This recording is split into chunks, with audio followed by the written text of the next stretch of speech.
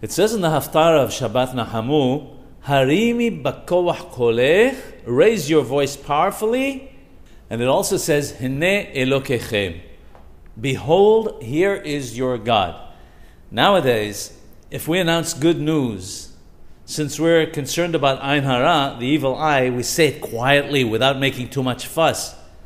In the future, when we announce the Geulah, the redemption, we will say it loudly, since Ein Hara will have been eliminated and we'll no longer have to fear it. Today, everybody has numerous worries and concerns. I don't need to tell you that.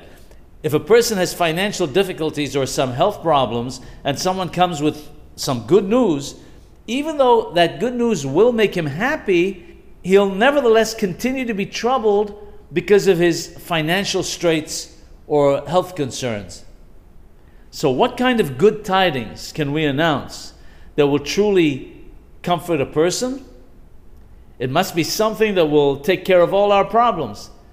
And that is what we're promised in the future. When we say, Hine Elokechem, behold, here is your God, once HaKadosh Baruch Hu comes to dwell amongst us, automatically all worries and hardship will be removed.